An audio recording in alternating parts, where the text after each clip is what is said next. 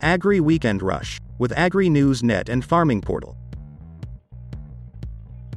News headlines of the week.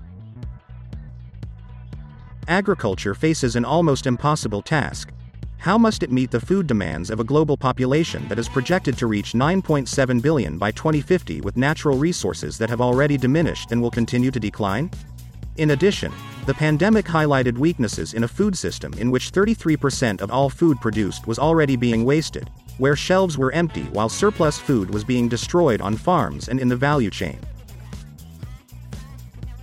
Almost two-thirds of developing economies that rely on commodity exports may see their growth prospects dimmed as global commodity prices are expected to decline at the fastest rate since the beginning of the COVID-19 pandemic.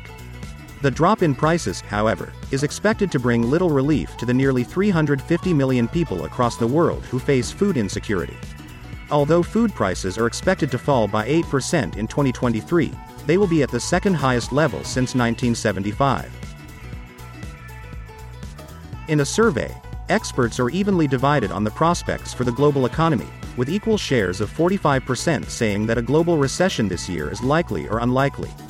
Chief economists expect both growth and inflation dynamics to vary widely across regions, while on the economic policy front, 72% predict proactive industrial policy to become an increasingly widespread phenomenon over the next 3 years. Sub-Saharan Africa could stand to lose the most if the world were split into two isolated trading blocs centered around China or the United States and the European Union. In this severe scenario, Sub-Saharan African economies could experience a permanent decline of up to 4% of real gross domestic product after 10 years according to the International Monetary Fund's estimates, losses larger than what many countries experienced during the global financial crisis. You are listening to AGRI News Weekend Rush, produced in our international studios in Cape Town. The global wheat market has been in focus since Russia invaded Ukraine in February last year. Many countries feared that they would not meet domestic needs because of supply constraints brought by the war in one of the major producing regions.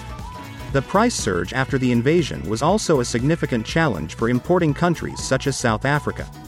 The Black Sea grain deal brokered between the United Nations representatives, the Turkish government, and the Russian and Ukrainian governments to allow the movement of grains out of the Black Sea region has brought much-needed relief from possible wheat shortages. Africa is a continent that struggles with high unemployment, poverty, and low economic growth.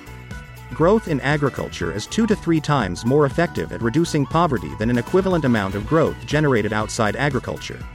However, the strategic role of the sector as a driver to advance economic development has been hampered by several exogenous factors. The Russia-Ukraine war and COVID-19 continue to compromise the resilience of its agricultural sector. These major challenges come against the backdrop of existing problems that have already been affecting the agricultural sector in the past. Another new technology that is taking the sector by storm is Verify, a cloud-based platform which makes use of drone imagery and artificial intelligence to identify and count livestock and provide detailed reporting and presents more advanced behavioral analytics when required. Among other uses, this technology is used by financial institutions to verify assets to secure financing and insurance. There is already a well-established agricultural e-commerce ecosystem in South Africa, with platforms specializing in fresh produce, commodities, livestock, agricultural inputs and exports. A noteworthy example is Nile.ag, which connects fresh produce buyers and sellers in the Southern African Development Community countries, integrating regional food systems to make nutritious food more accessible to consumers across the African continent. The National Rationalized Specifications (NRS) Association of South Africa says that it is in the final stages of revising South Africa's load shedding guidelines, bringing specifics for load shedding beyond Stage 8 closer to reality. This was an audiocast from the news desk of CRA Media International in Cape Town, South Africa.